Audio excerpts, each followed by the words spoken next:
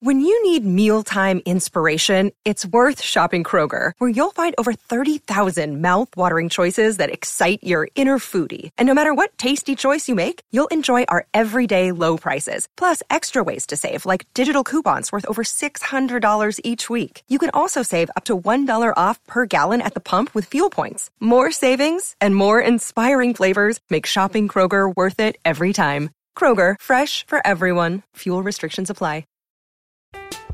I'm Alex Rodriguez. And I'm Jason Kelly. From Bloomberg, this is The Deal. Each week, you'll hear us in conversation with business icons. This show will explore deal-making across sports, media, and entertainment.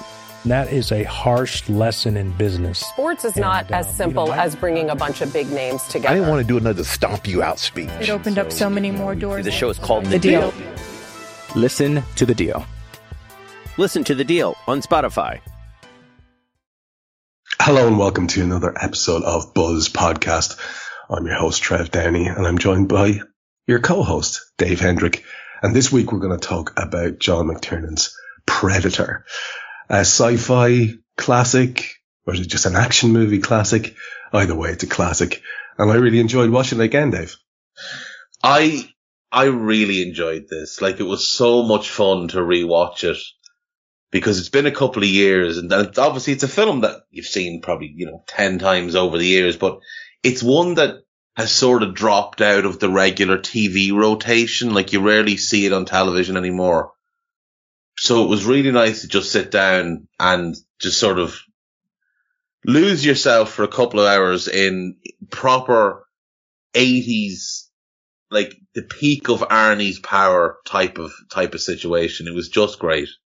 He really is at his sort of magnificent looking best in this movie. It's every shot is just, how can we maximize the bicep pump here while he's holding a very big heavy machine gun? Well, let's lose the sleeves quickly, and so on and so forth. But he is an absolute, magnificent looking creature in this film, to be perfectly honest. And, he is rivaled, at least in the, abdominal muscle belly department, by Mr. Carl Weathers, who is the reason that we decided to do this after his recent departure from this mortal coil. And I really did enjoy watching him in it as well. And as you said last time, I think when we were setting this up at the end of the last episode, it's very much the reason why we've landed on Predator. Yeah, it would have been too obvious to do Rocky. And when you think of Carl Weathers, the other iconic Carl Weathers film is Predator. The other iconic Carl Weathers moment is that shot of the arms with him and Arnie. And he's brilliant as Al Dillon in this film. He really is tremendous. And you forget, because Rocky, obviously, it's a boxing role, and he's quite a dislikable character for a large part of his Rocky arc with the arrogance, but you forget that he's actually a good actor. And when you dig into some of the stuff he's done over the years, he does have decent acting chops. And in this film, where there's a lot of steroids have been taken in the production of this film, he does carry a little bit of credibility in terms of his acting chops here, especially, when you're looking around at Jesse the Body Ventura, who's a former professional wrestler turned actor turned politician. He's not a particularly good actor. Bill Duke, not a great actor. Good kind of visual actor, but not great with the old delivery of the lines and stuff like that. So it needed somebody who could, carry a bit of dialogue, and I think Carl Weathers is the main man for that. We're going to end up chatting a lot about some of those moments you've already flagged up. The meme-tastic, hand clasp, that definitely was, favored Arnie, I think, in terms of the way it was shot, but, why wouldn't everything at this stage of his career? Like you said, we're 87 here. This is primo Schwarzenegger era. McTiernan's only on his second film, and for those who don't know John McTiernan's work, it's a bit of a wonder store of action classics in a row here. He did Nomads, which I think had Pierce Brosnan in it. I've never seen it. But on the strength of his ability to maintain tension and work with characters, create characters, apparently they were the two things that caused the studio to give him the nod for Predator, because he was, like I say, comparative unknown. Like, you think of action movies now, you think of John McTiernan, but the reason you do is because he went Predator 87, Die Hard 88. I actually thought he had done the second one too, but that was Rennie Harlan. Then he went 1990 Hunt for Red October, which we've already mentioned. He does another movie with Connery called Medicine Man in 92. And then back with Arnie again in Last Action Hero, and in 93, and back again in 95 with a double header. This time he's got Bruce back on board with Die Hard with a Vengeance, and then he gets Pierce back on board, I think, in the Thomas Crown Affair. I think he's in that 99. Yeah. So also in 99 he does a 13th Warrior, which I think is that Banderas, and it's like Vikings or something. Yes. I have a vague memory of that. It's the Michael Crichton novel Eaters of the Dead. There you go. It's the source for that. It is, yeah. It's another interesting one, but that's a hell of a run. Oh, Jesus, man. Is there a better three in a row for like that type of director than Die Hard, Predator, Die Hard, and Red October? I mean, holy shit, that's incredible. That is phenomenal. Incredible. Absolutely phenomenal run. It's the thing that they all have in common is he's not afraid of the machismo thing, but it doesn't. I think you're dead right in what you mentioned earlier on. There was the potential for this to just disappear up its own arse in terms of overly steroidal nonsense. Now, are there throwaway one-liners? Yes. Is it very overtly macho in places? Yeah. Can we not always demonize that because sometimes it's great crack? Well, my answer is absolutely yes. And I think this one balances that really well. This is a director who knows what he's doing. The set pieces are really well handled, but you actually give a crap about all these characters. Each of them has their own little quirks. We've got Bill Duke with his dry shaven and his incredibly scary delivery of, he seems to be always on the verge of gutting someone. As you said, Jesse Ventura, who plays Blaine, a sort of, I can only assume that's, what is that he's chewing and spitting out? Is it tobacco of some sort? I assume it's tobacco, yeah. I assume it is. Although he says it turns you into a, what do you call it? A sexual dinosaur or something. What was the phrase? Something sexual like that. T-Rex. A sexual yeah, there you go. Now, quite what that means, I'm not sure. Does it give you small arms? I don't get it. But anyway, fair play to Jesse. So and obviously you've got Carl and you've got Arnold, and there's not a small bicep in sight. But what I love about it is he does balance the squad out well. So you've got, in terms of the rest of the squad there, the rest of the guys involved, you've got, Richard Chavez, as Poncho Ramirez. You've got, Sonny Landham, who again is a fine figure of a man, as the, tracker, Billy. Now, I have to say, Dave, worth stopping here for a sec. Is there any way in hell in the year 2024 that we'd have Sonny Landham playing a tracker in a Hollywood movie? I don't think so. Might be a bit of racial stereotype in there, Trev. Might be one you'd avoid in the modern day. Do you know what I mean? And I'm sorry, but it doesn't even take. I look at something like that and just go, yeah, fine. So what? So like, but of course you can't do that now because we're all so concerned about everything all the time, and that's apparently just a bad thing. It's just, bad with a trademark beside it. Anyway, he's an interesting character, and you said earlier on, there aren't many acting giants on display here, if we're being honest. Billy's definitely in the lower end there in terms of the performance side of things. He does the whole staring off into space and looking sort of vaguely mystical thing quite well, but it's left to people like Chavez and, interestingly enough, Shane Black to sort of fill out the story and do the little comedy bits and keep things moving. I think Arnold does very well in this. Carl Weathers, you mentioned, does very well in this as well in terms of the actual performance.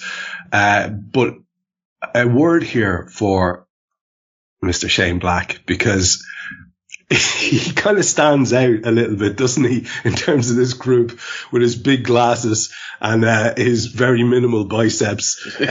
He's obviously there as the sort of comedy relief. He keeps trying to tell Billy sort of vaguely inappropriate for podcast jokes. Well, it feels inappropriate because it's 10:30 in the morning when we're talking, but maybe if it was later at night we wouldn't mind. But anyway, he keeps trying to tell Billy these vaguely dirty jokes and get a laugh out of him. But for people who don't know, Shane Black goes on to be involved with Lethal Weapon, Long Kiss Goodnight, Kiss Kiss Bang Bang, where he's directing, Iron Man 3, The Nice Guys. So he has quite a screenwriting career. And apparently he is making a new Predator movie in the near future, which is interesting. Mm. Yeah, and like there's been a couple of recent Predator movies. There was the 2018 The Predator, and then Prey, which was like a direct sequel to it, and both of which were actually quite good. I didn't think I'd enjoy them because I didn't really. The first one obviously is great. The second one is okay. It's not good. It's not bad. It's just okay. The 2010 one I thought was pretty dreadful, the Adrian Brody led one. But the last two I have really enjoyed.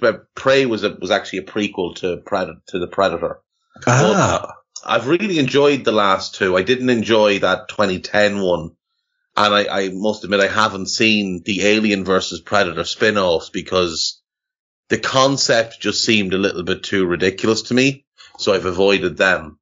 I think that's probably a wise move. I've only heard bad things, but I am in the clueless bracket here talking about the other ones. I think I saw the follow-up. I saw the Danny Glover one, that came, I think that was the second was there 3 originally?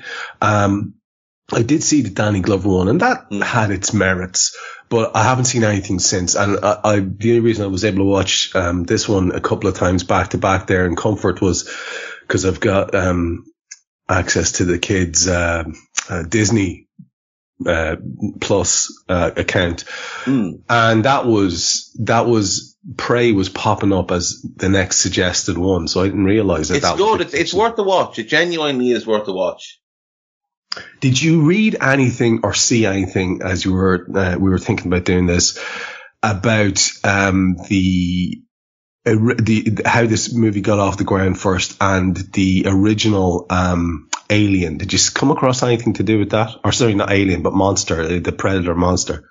I didn't. I kind of avoided anything and everything around it because obviously it's an older classic film, so I didn't really want to go because there's obviously quite a bit out there about different stories and different threads that you could pull at, but I just sort of avoided everything and just went full nostalgia mode on this one as if it was after coming out in the late 80s and I was transported back and we didn't have the internet.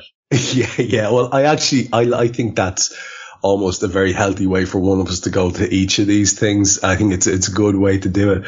But there was a little gem of a story that I came across where the original Alien, if you go and look it up on YouTube, you can see it, folks. It was this pinkish, like walking lizard type thing. It was absolutely horrendous looking, like daft looking, to the point that McTiernan was saying, look, this is ridiculous. We can't do anything with this.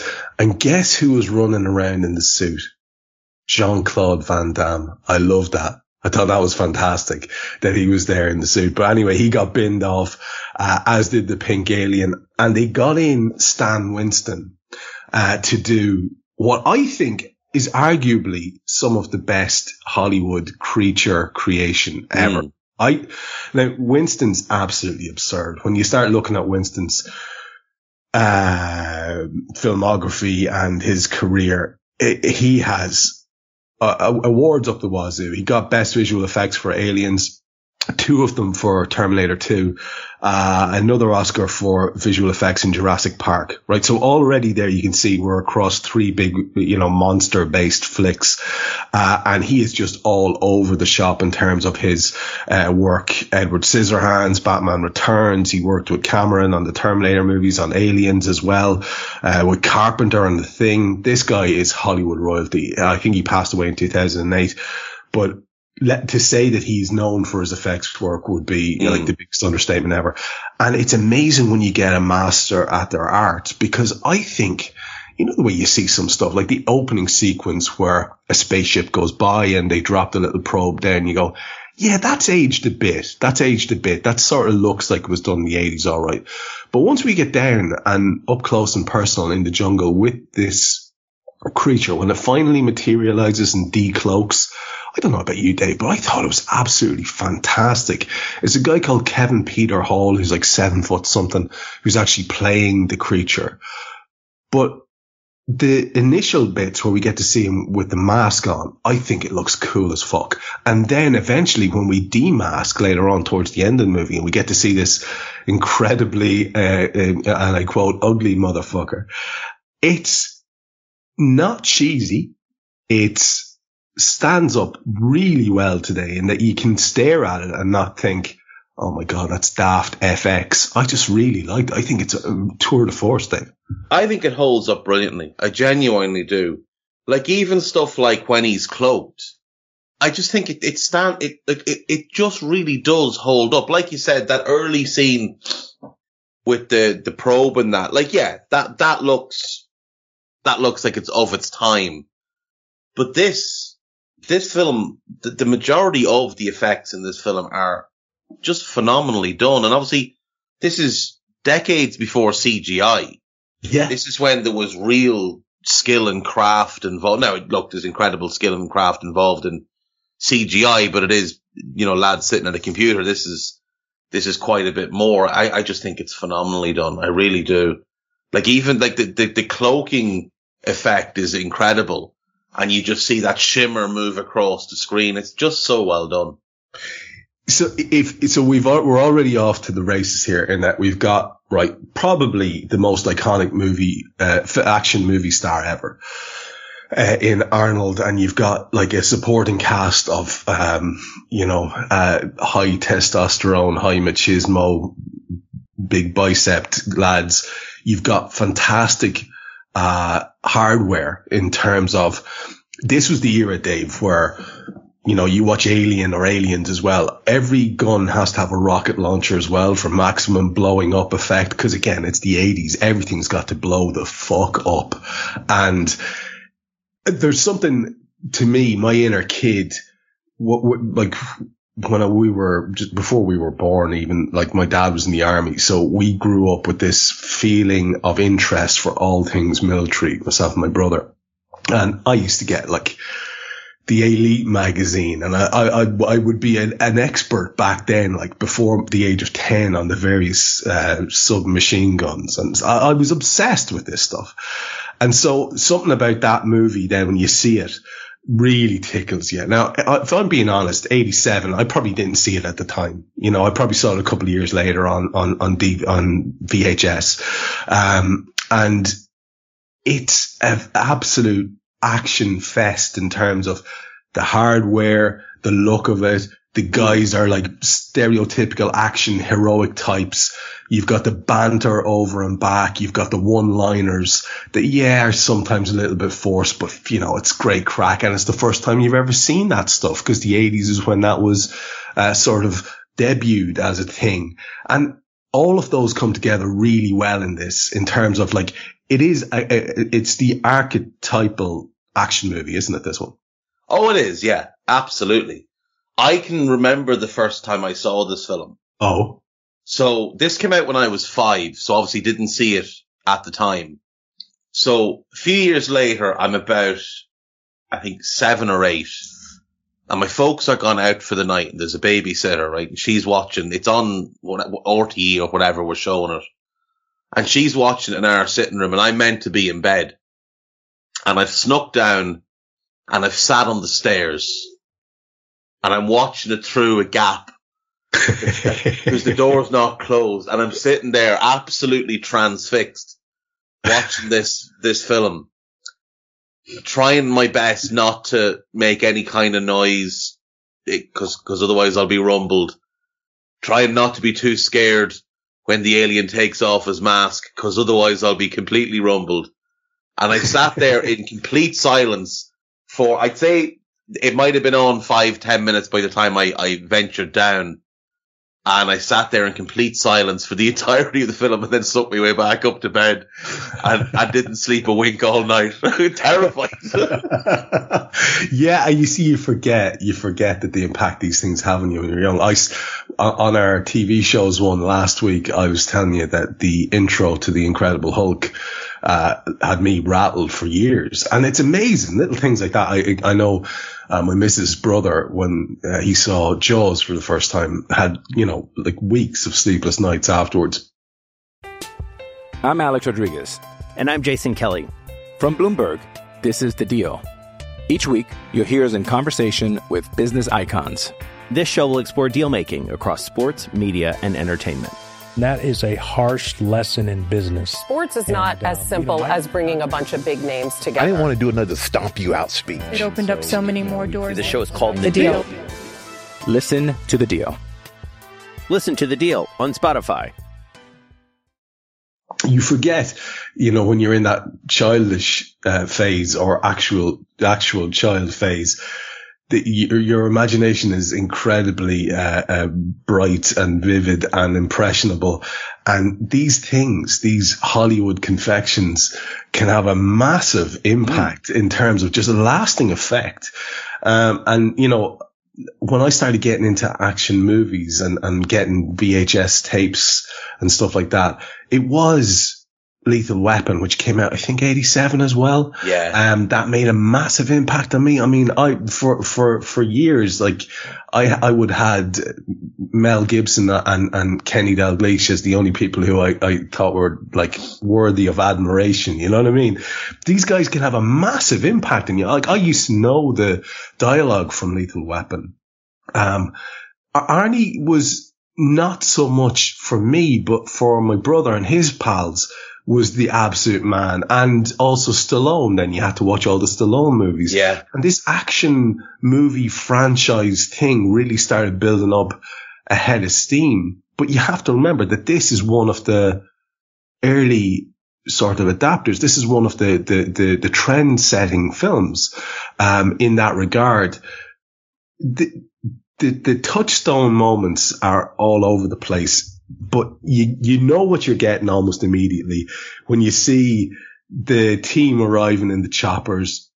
You've got this over and back between them, sort of a bit vaguely established, but the initial arrival of Arnie, the big stogie, the hat, the shades, he goes up and he shakes hands with his ex-commanding officer, and he reminds us that he's looking well, right? It's important that you get those lines in there as well. And the whole cigar chomping thing. And then we get introduced to Dylan, who's sitting in a kind of smoky room in the background. He's got a shirt and tie on because he's CIA. And this is where I wanted to just get a bit of a jump off with you, because, when you're watching one of these movies, like you were when you were like watching from the stairs, or the next time you watched it in a part of more comfort, a bit older, probably watching it on VHS or whatever, the plot points make very little sense to you. You're not even vaguely arsed, to be honest. You just wanted to loll on to the next section where someone gets a gun out or shoots a rocket launcher or whatever. But these 80s movies often have these hard-bitten plots that if you have any geopolitical knowledge at all back then, it would have made it so much more interesting. So when I'm coming back here and I say, oh my God, Dylan's a CIA guy who's trying to get information and a rescue mission going on because there's a potential Russian-led invasion going on in a jungle, launched from a jungle with a load of guerrillas, and you're thinking, okay, CIA fuckery, puppet dictators, what's next? And of course, all that stuff goes over your head as a kid. Of course it does, yeah. Like, especially, like, now it's obviously a bit more easy to understand. But like back then, there was a lot of cloak and dagger and a lot of secrecy around the CIA, and you weren't overtly been told that they're just a dreadful gang of lads who can't keep their noses out of everybody else's business the way we know that they are now. Yeah. But yeah, I mean, like you said, just the introduction to Arnie, and you're like, well, this is the main guy. I mean, there's no other way to look at it other than this is the main guy. We now know who the main guy in this film is going to be, because how could it be anyone that doesn't look like this fella? The look is such a huge formative part of what made Hollywood action cinema. I'm not over egging it when I say that. I think they actually very cynically probably thought about each shot as Arnie approaches the camera through this, by the way, magnificent jungle setting. I don't think there's a more vivid example of the environment becoming almost like a character. It's incredible. Yeah. It really, like, the way the jungle is a character in and of itself in this, but each shot where Arnie's approaching the camera, it is maximized to show the full pump on both biceps. You know he's been doing a few bicep curls just before he picks up the gun, and it's all about it's the 80s thing of everything bigger, everything better, everything more explosive. And at this stage, it's not offensive yet. I think it only gets offensive in the 90s and the early 2000s, where you have the emergence of what a film critic referred to once as weightless violence, which I really like, because it's just that all buildings falling down, you don't give a shit. We're still back in the, A-Team era of blowing jeeps up and lads going slow motion through the air, and it's a lot less high tech, and as a result I find a lot of fondness for it, Dave. I actually like this type of old fashioned action. Oh, so do I. No, I love it. It's interesting though, you look back at Arnie's filmography and you look at the run he's on up until Predator. So in 82, he does Conan the Barbarian. Yeah. And the picture for that film is a topless Arnie looking absolutely like Mr. Universe. Yeah, otherworldly. It's even amongst bodybuilders, you'll hear, like, there was actually nobody who looked like him. It's a proportion thing as well. So he had all that kind of thing going for him, genetics and all the rest of going for him, that he's that kind of inverted pyramid shape that, like, even gymnasts have, but then you go and you inflate him. That's exactly it. Yeah. Conan the Destroyer then is, again, it's him topless, holding a sword, bicep absolutely rinsed to the max. Terminator is Terminator. But then he does Red Sonja, again, there's biceps on the main poster. Commando, again, you're getting the good shot of the bicep. Raw Deal, another angled shot of the bicep. And then this one. And when I was reading about this on the Wikipedia page the other day, so both Arnie and John McTiernan lost about 25 pounds during the filming of this movie. Now, McTiernan was because he barely ate for the whole time they were in Mexico, because he had some health concerns about eating the food. And he was one of the only ones that wasn't struck down with a desperate dose of diarrhea. So probably a wise decision. But Arnie chose to lose weight. He chose to do a cut to sort of maximize how ripped he would look.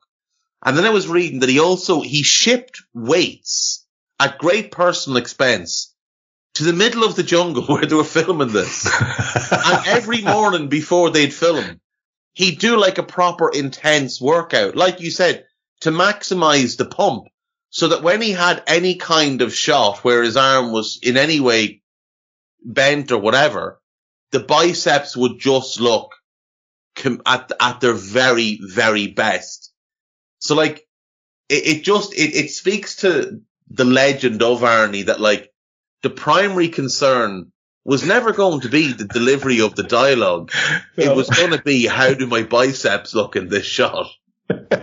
Yeah, he's leaning over, pointing very obviously to get both forearm pump and delts and biceps, as he says, "Get to the chopper." You know, that's the most important thing, is does the arm look good? And, you know, hats off to the lad. It's just, these things are very important to some people. I don't want to make little of it. I think it's a hugely significant part of the whole action genre evolution is Arnie and his dedication to 100% looking otherworldly, right? It's really important. Like Stallone had to match it then, you know, and the next guy has to match it, and everyone else has to at least try to match it. You've got then the likes of Bruce Willis, who goes, fuck it. You know, I'm just a lad just give me my vest and I'm fine. But like, it's true though, but like the great thing about Arnie as well is that, like, so Arnie at this point is 40 when he makes this film. Is he 40? He is, yeah. Wow. Like, what's crazy is, so he's a 7-time Mr. Olympia winner and a 4-time Mr. Universe winner, which speaks to what you were saying about, you know, the kind of the level of bodybuilding that he got to. But yeah, he's 40 when he makes this film. And he is in the midst of one of the great runs in terms of action movies. But what you notice after this movie is he starts to take on some different types of roles. Yeah. Like, he does things like Twins a year later. He does Kindergarten Cop a couple of years later. And like, he still obviously does Terminator 2. He does Last Action Hero. But he's rounding out what he's able to do, because he knows he's got at least the sort of awareness that there's only a certain length of time, even for somebody as genetically gifted as him, that him with his shirt off and his biceps absolutely bulging is going to be a selling point.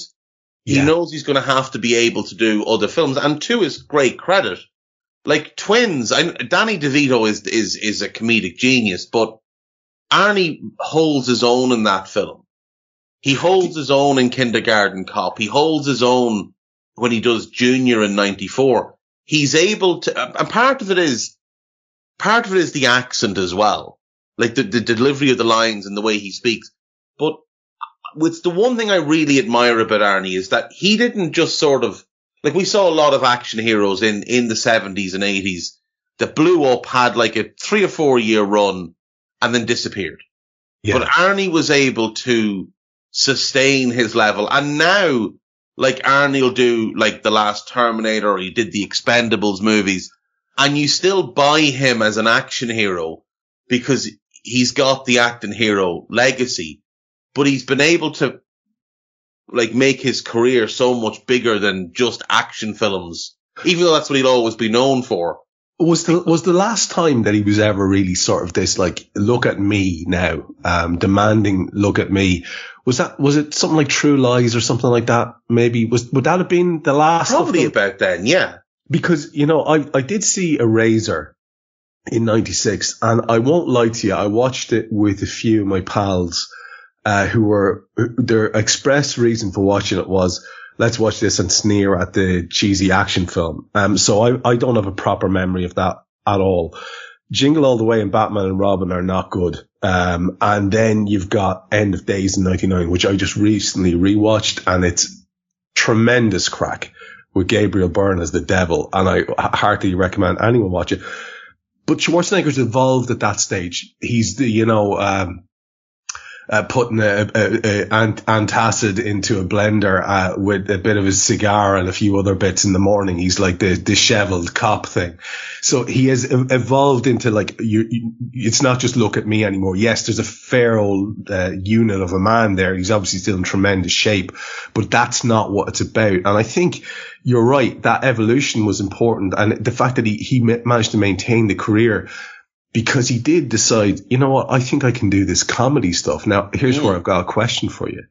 Can he do that comedy stuff? Because we know he can be a little bit, he's not the most natural in terms of delivery, but he does this, he has this sort of mugging thing that he does. He's making faces, and we can all imagine, we can all now picture the Arnie face where he's like stressed or shocked or whatever.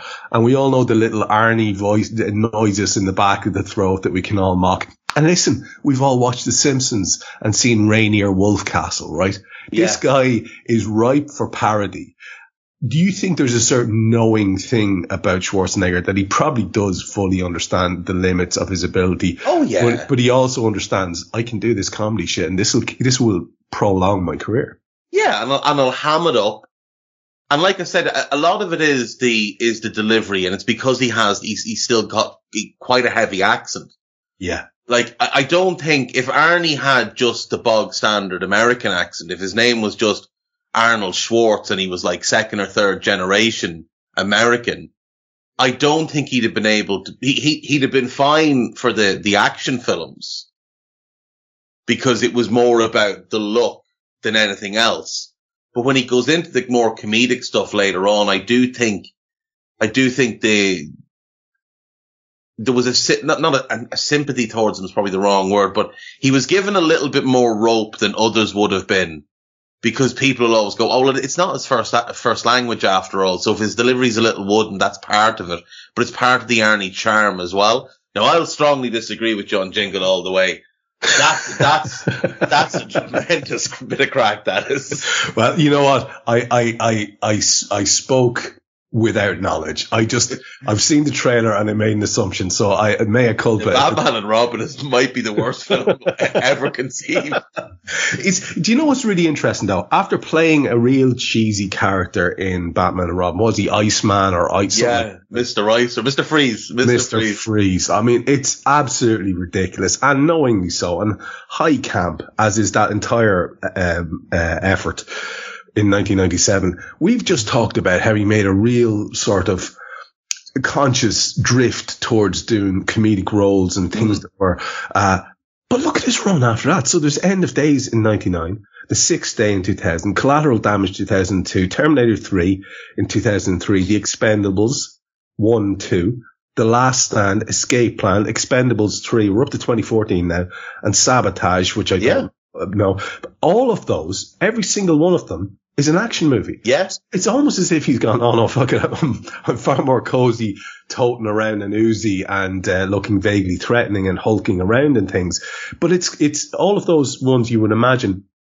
Again, I'm not an Expendables expert. I did see the first one, but they're all sort of playing off their own sort of stereotypes and their own legends in each of those, as far as I can work out, right? It's Stallone getting the lads together again, but like it's weird that he lurched back into that heavy action genre after looking like he was really establishing himself as able to carry himself as a comedy hero. Yeah, and like the thing as well is obviously he was the governor of California for a number of years, and was able to ride that out and then have like a pretty sizable comeback in the action thing. But I think you're right. I think with the Expendables, like he's a 7-year gap between Terminator 3, which admittedly isn't great, and the Expendables. And is that the prime Governator era? Is that what you're telling me? Was that when he was going full bore? When was he? So he was he was governor from 2003 to 2011. There you go. So he takes that break to do that. But with the Expendables, like the whole idea for Stallone was these are the lads that were around with me, and many of them have been forgotten. People like Dolph Lundgren. Yeah. Like he was a huge star. And then he just disappeared. Like he looked in Rocky like he was going to be the next Arnie. Like he was going to be Arnie level. Like he had that type of pull, and then it just all disappeared. And I think with Stallone, the idea was we'll play hammed up versions of ourselves as these action heroes, and it'll all just be a great bit of crack. I'm sure we'll all laugh. And for Arnie, it was a way back into the action genre. And like, after the two Expendables ones, he does, like you said, The Last Stand, Escape Plan, which is him and Stallone again, which is, I actually think is a decent enough film. Sabotage Maggie, Terminator Genesis, Aftermath, Killing Gunter, which is a kind of a mockumentary job, another Terminator, Iron Mask. Like, he's back doing these action films that really do kind of fit in. And the mad thing is, like, this is a man was in his 70s making some of these films. Too old, really, to be an action hero. But there's a nostalgic nature that he's now capitalizing on, where he knows that people still, you know, do the get to the chopper or I'm a cop, you idiot. Like the classic Arnie lines, that I'll be back. They know, he knows that he's become very meme worthy. Like he seems to be fairly well aware that there is this idea of Arnie and that people do Arnie. And he's just playing up to it and he's taking advantage of it. And I think fair play to him. Like he's had the great action run through the 70s and 80s, the comedic run through the 90s with, like, you know, a couple of action movies thrown in and the odd stinker here and there like Batman. And then he's taken the break to go and do the politician thing. And he's come back then into the action genre and gone, you know what? This is where I'm from. So this is just what I'm going to do. And if people like it, great. And if they don't, you know what? I'm just going to do it for me because this is what I have fun doing. And if I can show off my bicep and at 74 years of age, it looks better than most 34 years of age fellas, then so be it. Yeah. I mean, it's interesting to see him now. We had started Dirty's Bib a little bit me with the whole screw your freedoms thing there during the height of lockdown and COVID and all the rest of it. But also then I found it very endearing to see him sharing his lunch with a donkey in his house.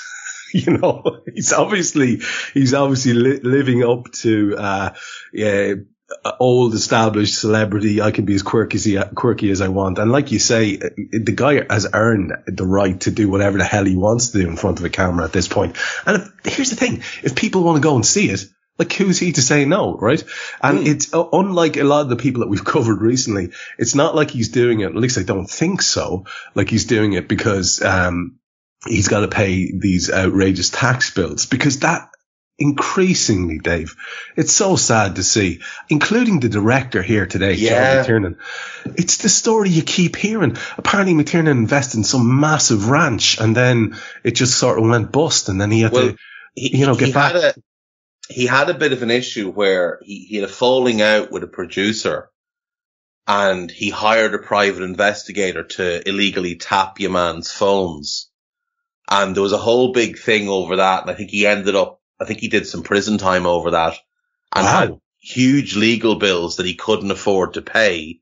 And like you said, he had this ranch that was, I think it's like, it's 3,254 acre ranch, which was, you know, losing a bit of money and whatever else. So that got foreclosed on. He couldn't pay his tax bill. I think he ended up going back to prison then as a result of that. Just for a long time, he had a lot of problems because you listed out his run, like from Predator on through to the 13th Warrior. He does Rollerball in 2002, which is absolutely fucking woeful. And then he did Basic in 2003 and then he just disappears.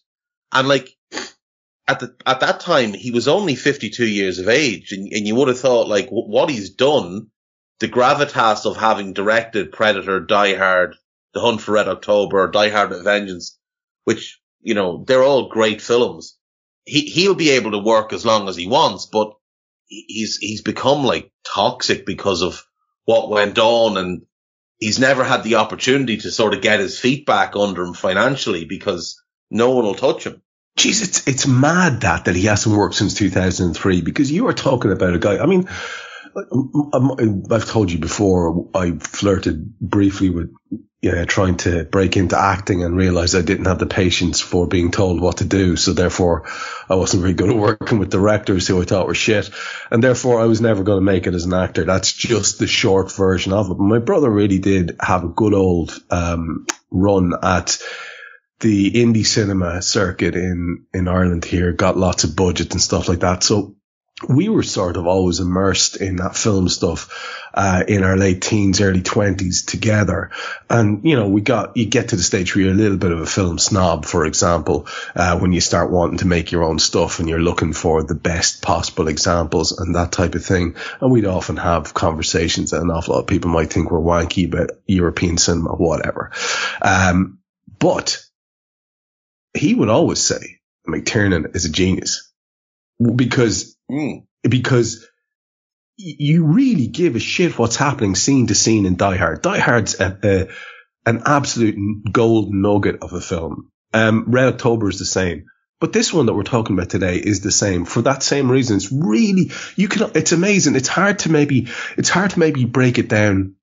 I saw someone try to do it a couple of years ago with McTiernan. It's hard to possibly break it down so that, you know, it makes anything interesting to listen to or even watch. But there's something there in terms of a steady pair of hands and a guy who knows exactly what his vision for this film is, understands how to keep you motivated in terms of the plot, understands how to keep the character arcs interesting, the interactions between them interesting, what you're seeing on the screen. I saw one fantastic thing from that was that he really thinks about his shots. So he'll have Arnie, indicate forward as he's in a close-up looking through some binoculars, and then we'll move forward to what he's seeing, and then we'll see that guy indicating backwards, and we'll move backwards to where they are. And just simple things like that really bring the audience along with you in terms of the camera work. Sometimes directors will just fob that off onto a cinematography guy, but the really good ones, the ones that go on to be known as auteurs like Scorsese, they give a shit and they basically do the camera work themselves in their own head beforehand. McTiernan's like that too. And that is a remarkable body of work. And the fact that he hasn't lifted a finger in Hollywood since 2003 that's a bit of a tragedy, man.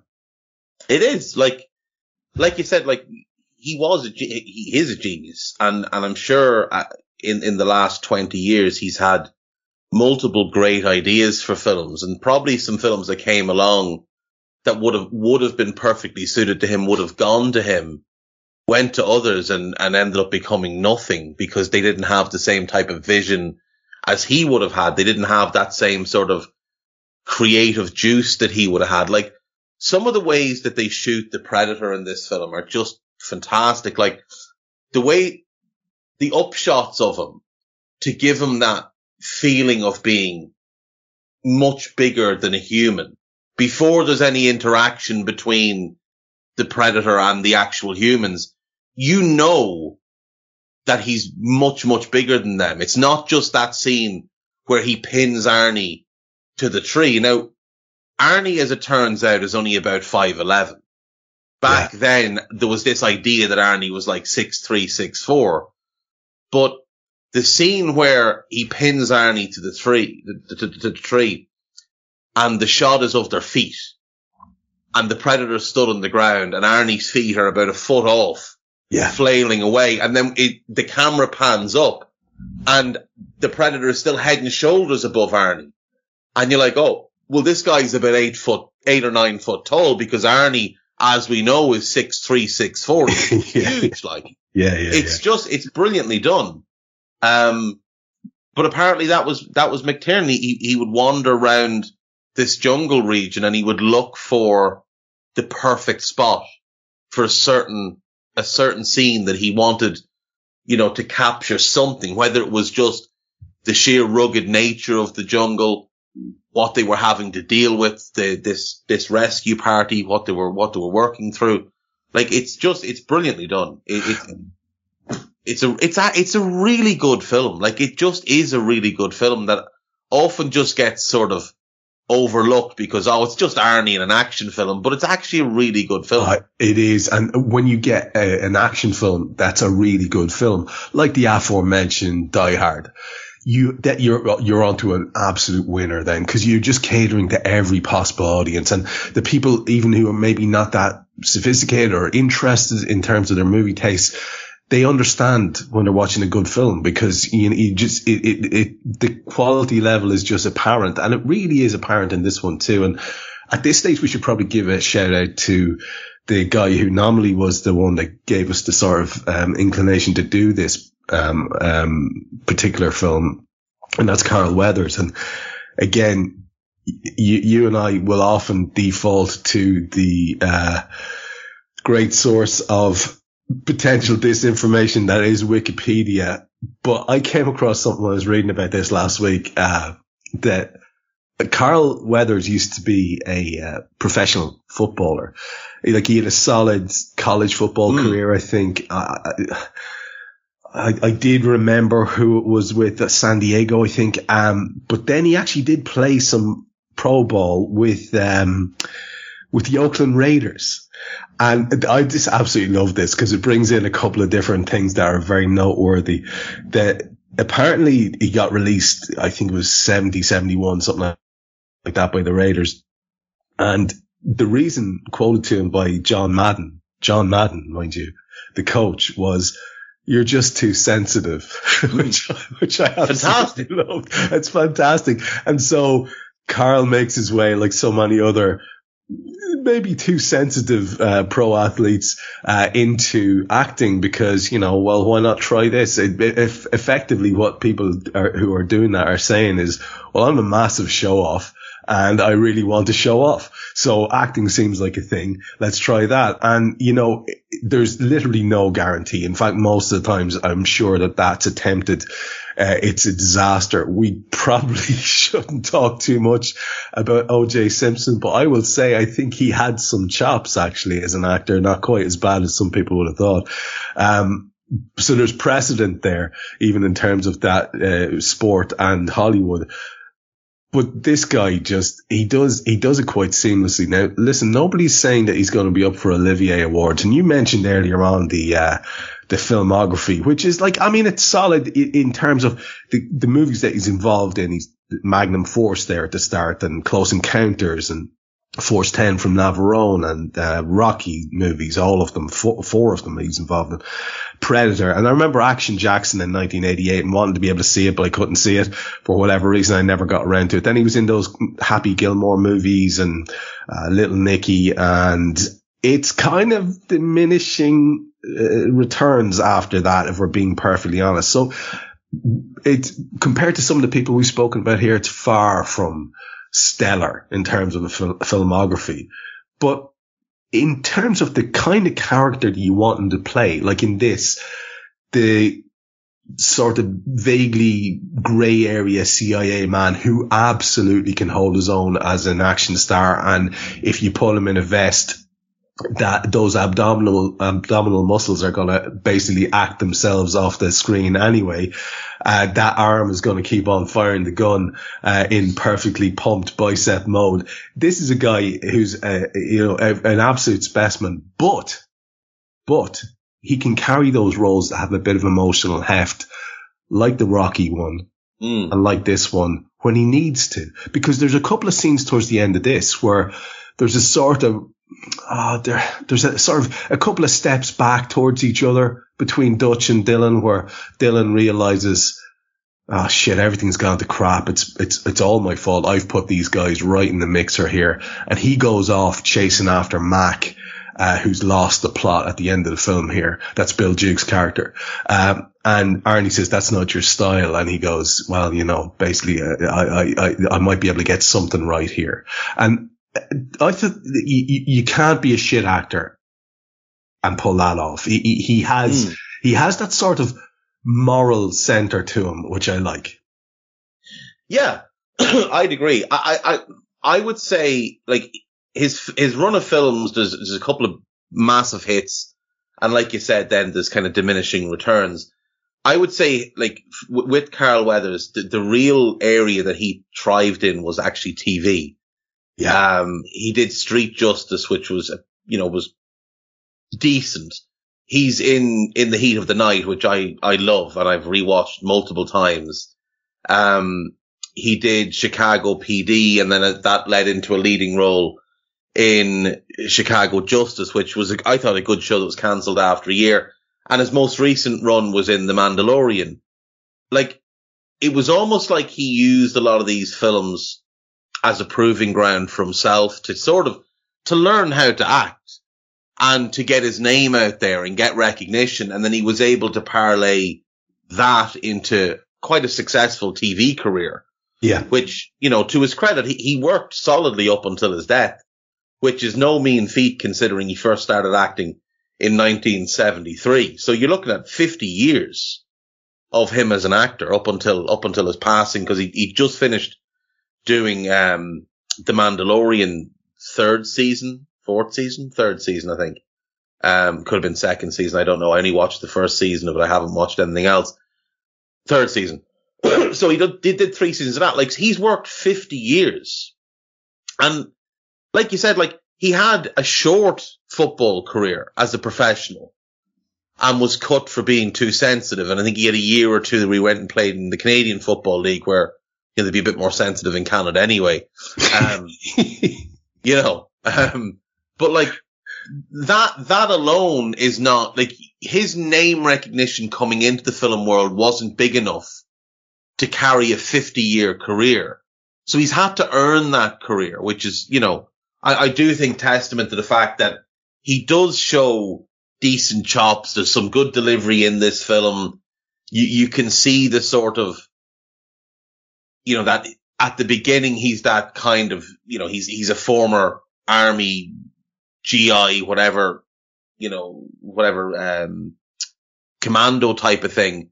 And he's become this CIA guy, so he's got that kind of suave, cool kind of appearance, and he's a little bit emotionless. But then as the film goes on and you see him reconnect with these people that have been his friends, and you see him start to have that moral quandary of, like, these are my friends and they're dying and it's all my fault type of thing. Like, that's pretty impressive, and it plays out very well.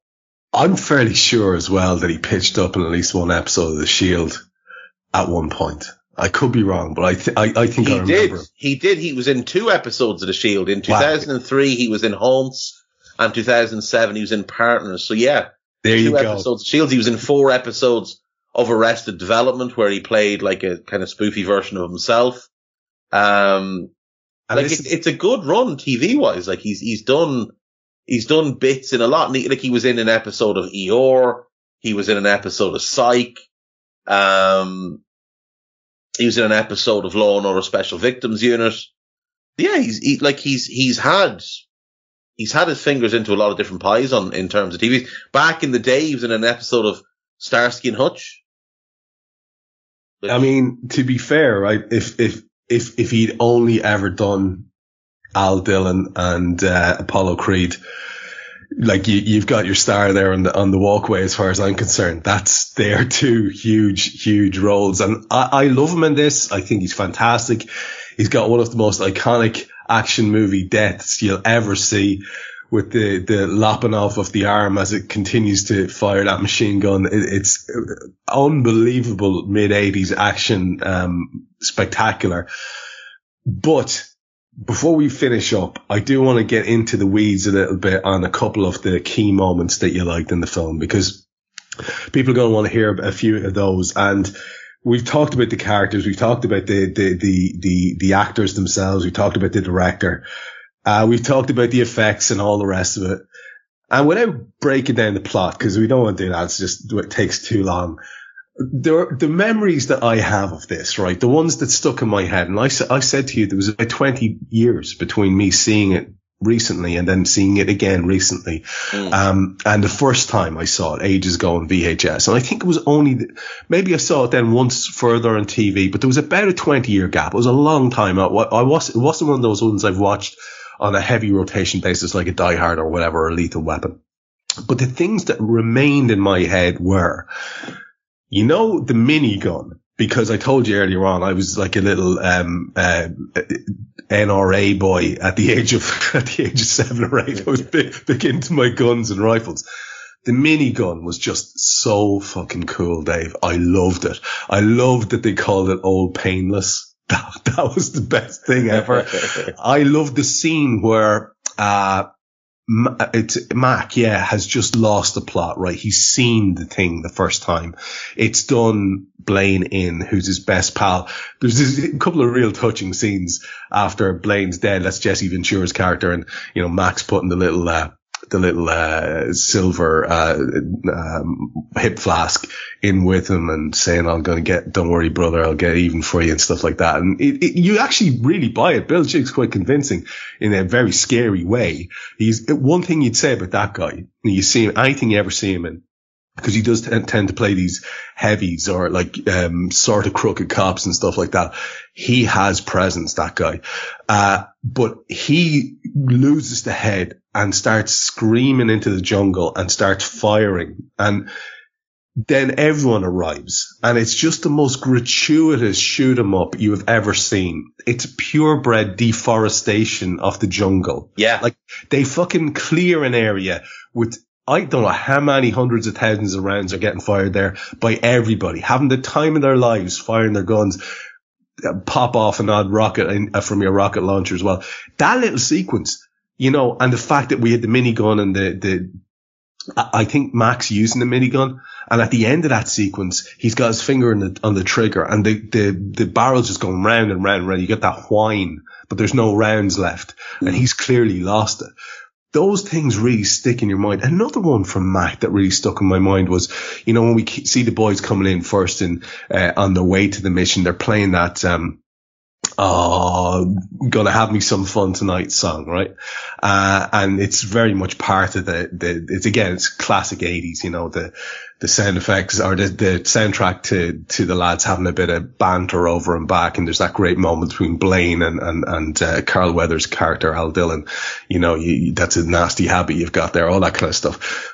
That music comes back as Mac is charging off on his solo mission of vengeance a little bit later on, and he's singing the song to himself completely out of tune. Him doing the dry shaving. Mac's got a lot of iconic moments in this. Yeah. Any other ones for you to jump out? The dry shaving one, you look at it, you go, why the fuck has he put a razor in his pocket to go into the jungle and do this? Yeah.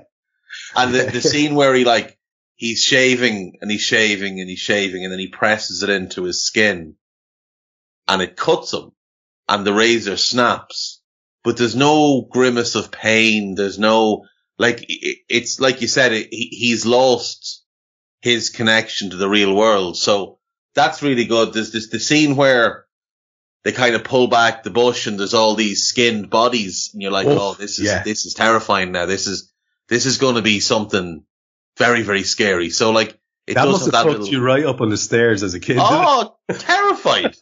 Absolutely terrified. The minigun thing is hilarious though, because generally the purpose of those guns is that they're mounted to a helicopter or a Humvee or a ship. And these boys are just toting it around in the middle of the jungle, Yeah. But the scene you mentioned where, they unload however many tens and tens of thousands of rounds. And there's only one scene where one of them reloads the gun. Otherwise, and it's the funny thing is, you mentioned earlier that McTiernan did Last Action Hero, which kind of spoofs a lot of the Hollywood action stuff. And the kid says to Arnie's character about how the guns never have to be reloaded. But you never would have thought of that as you're watching The Predator. You're watching Predator, you're just seeing them shoot and you're thinking, oh yeah, well, they're just shooting in the hope of hitting whatever. Yeah. It doesn't trigger in your brain. Should they not have to reload at some point? These boys are just firing away as if there's an endless supply until that at the end where the minigun runs out of rounds. Yeah. And it's just that horrendous, that horrible, grindy, whirry noise. It's just it's such a fun film. It's got fright factor. It's got lots of steroids. It's got lots and lots of testosterone. And the one-liners, Dave. There's some brilliant one-liners. So remember, you've got Arnie basically pins a lad to a wall with a big knife. Stick around. And then there's another one as he barges through a door, knock, knock, right?